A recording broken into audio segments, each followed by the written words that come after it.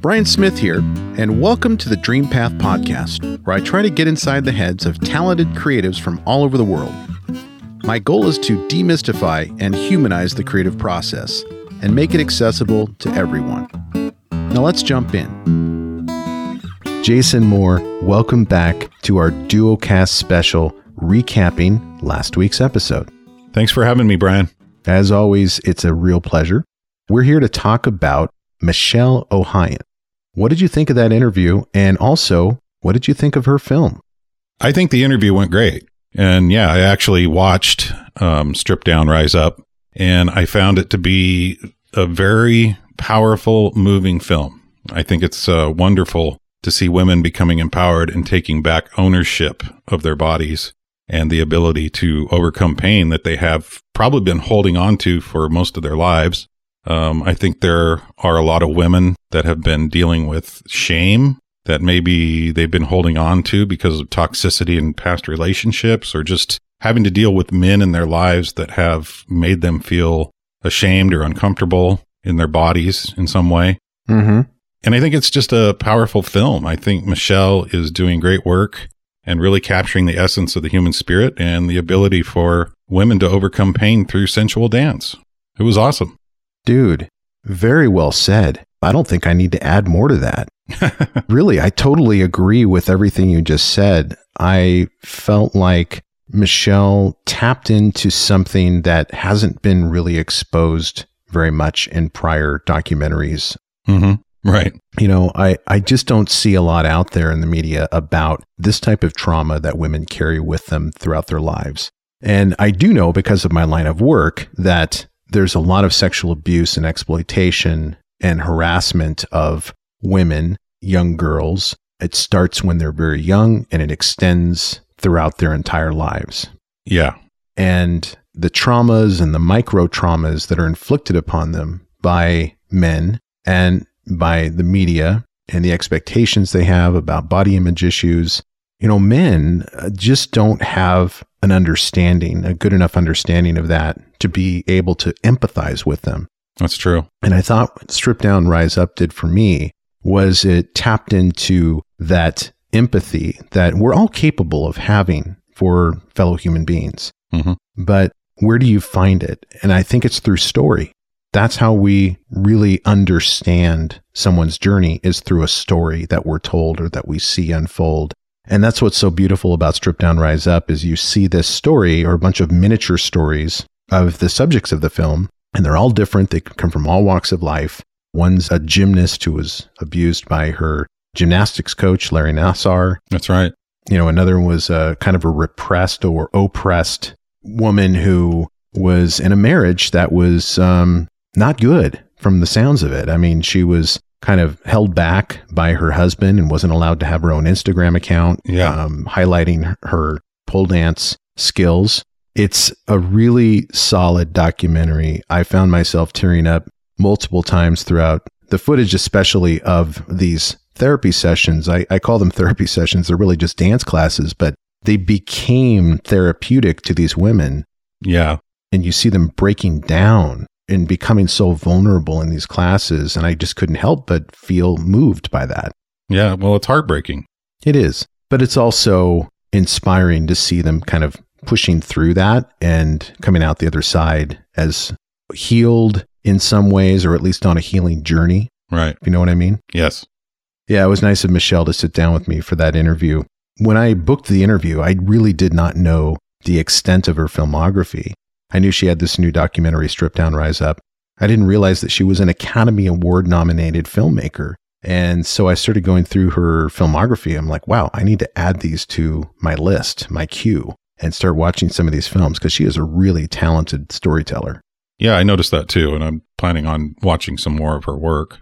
I'm glad we were able to talk to Michelle and get her perspective on cinema verite filmmaking. I had to look up that term, cinema verite, but I think the style of how she filmed this documentary fits exactly within that definition, which is basically being a fly on the wall and allowing the story to unfold naturally and organically without inserting yourself into the story, without trying to direct too much, without trying to produce too much and influence what is happening on camera. Right. That was really interesting to hear her perspective on that, because I never thought about the different styles of documentary filmmaking. And you do see that with a lot of these Netflix series, that the filmmaker does sort of insert themselves into the process. They may not be on camera themselves, but they're asking questions of the subjects. They're doing interviews. I just watched a QAnon documentary on HBO. Fantastic, by the way. Kind of mind-blowing, actually. Learned a lot about QAnon and how freaking nuts those people are, by the way. Yeah. That is a completely different style of storytelling and filmmaking, where the director of the film is in it. Like, he's actually on film and he's interviewing these folks, and he's being filmed flying to Manila, the Philippines. And so he is part of the story. But Michelle was never part of the story. She was the fly on the wall. And I think we can all appreciate both styles of filmmaking, but it's really fun to actually learn the differences between those styles and be aware of that as you're watching these documentaries. Oh, yeah. She did a great job. She did. So, Jason, Yeah. I wanted to tell you that I got an email this morning, Okay. and it was a notification of a review I got from someone named Jim Lambie. He listened to the Michelle Ohayon interview.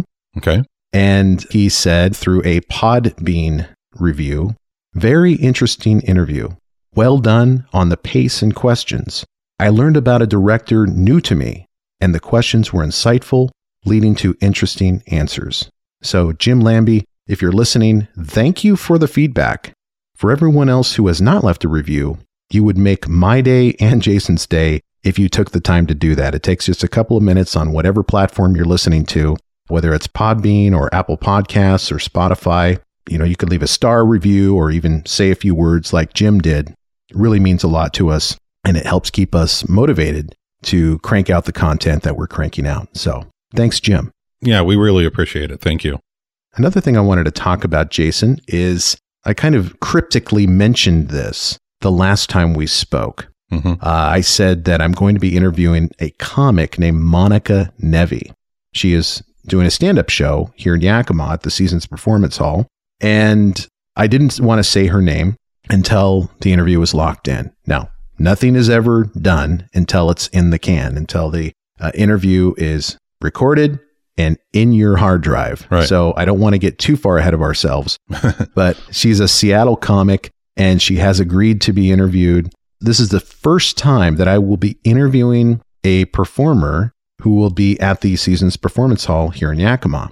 And I think we're going to do something pretty special with this. We're going to try to do it in conjunction with a series of performances at Seasons Performance Hall, including a bunch of stand-up shows. So I think Seasons is trying to become a go-to venue for comics in the Pacific Northwest, kind of like Helium Comedy Club out of Portland. And so I had a really good conversation with Pat Strosahl out of Seasons about this, and I can't say too much about it because it isn't locked in yet, but I think I'm going to be doing a lot more interviews of folks who are performing at Seasons Performance Hall, and Monica will be that first guest. So really looking forward to that. Right on, Brian. We finally have a name. Yeah. Monica Nevi is her name. Check out her website. She's got a YouTube channel. She's got an Instagram where she posts some of her bits. And her comedy bits, I should say. Don't want to be too weird on here, but Her bits.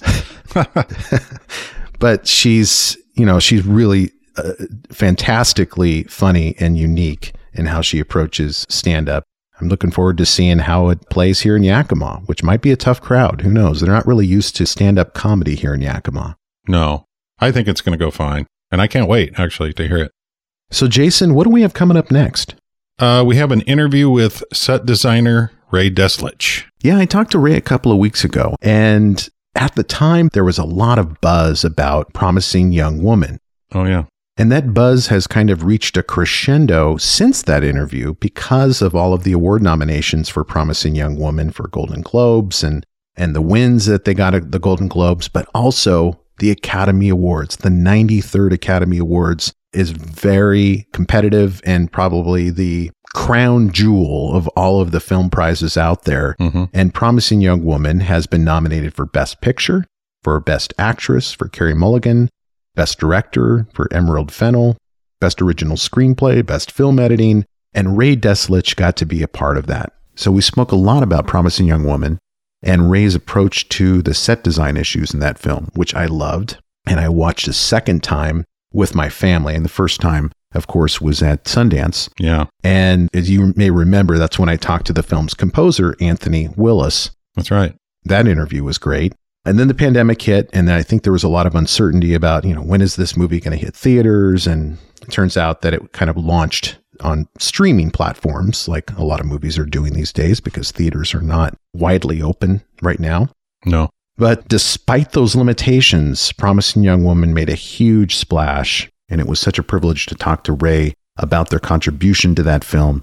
And what I love about talking to folks that are behind the scenes of these movies is you realize when you start to get granular with films, like looking at color choices and the types of furniture that are used in certain scenes and clothes and the color palette that the director and the set designer and the production designer use to create that vibe and create that aesthetic, you start to really appreciate all of the folks behind the scenes. And so I find myself looking at film credits a lot more since I started this podcast. After I'm done with a really good film, I'll actually let the credits roll. And I'm like, okay, who was the editor? Who was the production designer or the set designer? Kind of geeky questions, but it really gives you a good sense of the team effort that it takes to put together amazing films like Promising Young Woman.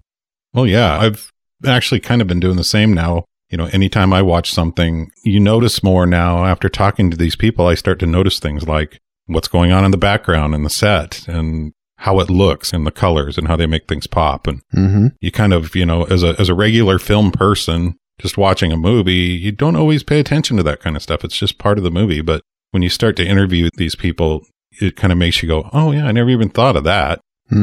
So it's very interesting to learn as we're going along here about filmmaking and the different departments involved and what it takes to make a film. Yeah. How I met Ray Deslich was through Audrey Sirawat. Do you remember Audrey? I do. Another set designer, huh? She's a production designer. Production designer, yes. And similar department, but production designers, I think, if I remember correctly, are kind of in charge of the bigger picture. And then the set designer will work underneath and under the supervision of the production designer.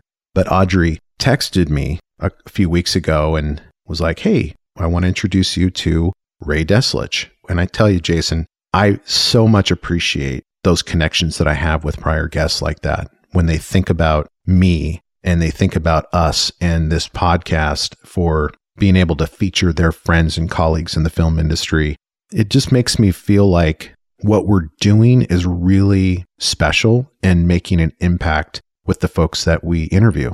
Absolutely. Those connections that we've made over the last couple of years are really starting to flower. The connections that I make with publicists and prior guests is resulting in a lot of activity in terms of inquiries from folks that want to be interviewed on the show. And it's super exciting to have all of these choices to make. I've never really been trying to scramble to put guests together and fill the calendar with content. Right. But it has been a hustle sometimes, as you know. I mean, you and I talk about it. And now, after 2 years, there's really no shortage of guests. In fact, I have to turn down a lot of folks and I have to make some tough choices because we just don't have the time to put out 3-4 episodes a week like I would love to do. Yeah, that'd be great.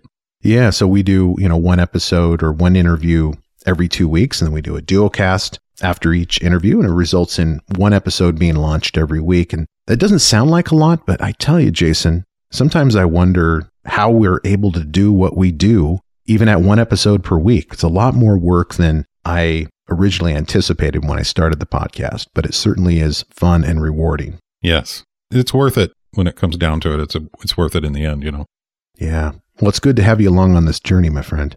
I'm glad to be a part of it. I'm glad to see it grow. Right on. It's like our little podcast baby.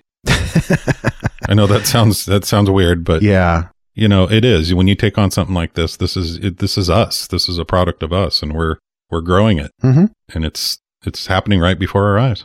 Yep, and making a lot of friends along the way. Yeah, exactly. All right, brother Jason, thanks for joining me. Thanks for inviting me along again, Brian. I appreciate it. Hey, thank you for listening. and I hope you enjoyed today's episode. If so, I have a favor to ask. Can you go to wherever you listen to podcasts and leave me a review? Your feedback is what keeps this podcast going. You can also check us out on Instagram, Twitter, and Facebook with the handle @DreamPathPod. And as always, go find your dream path.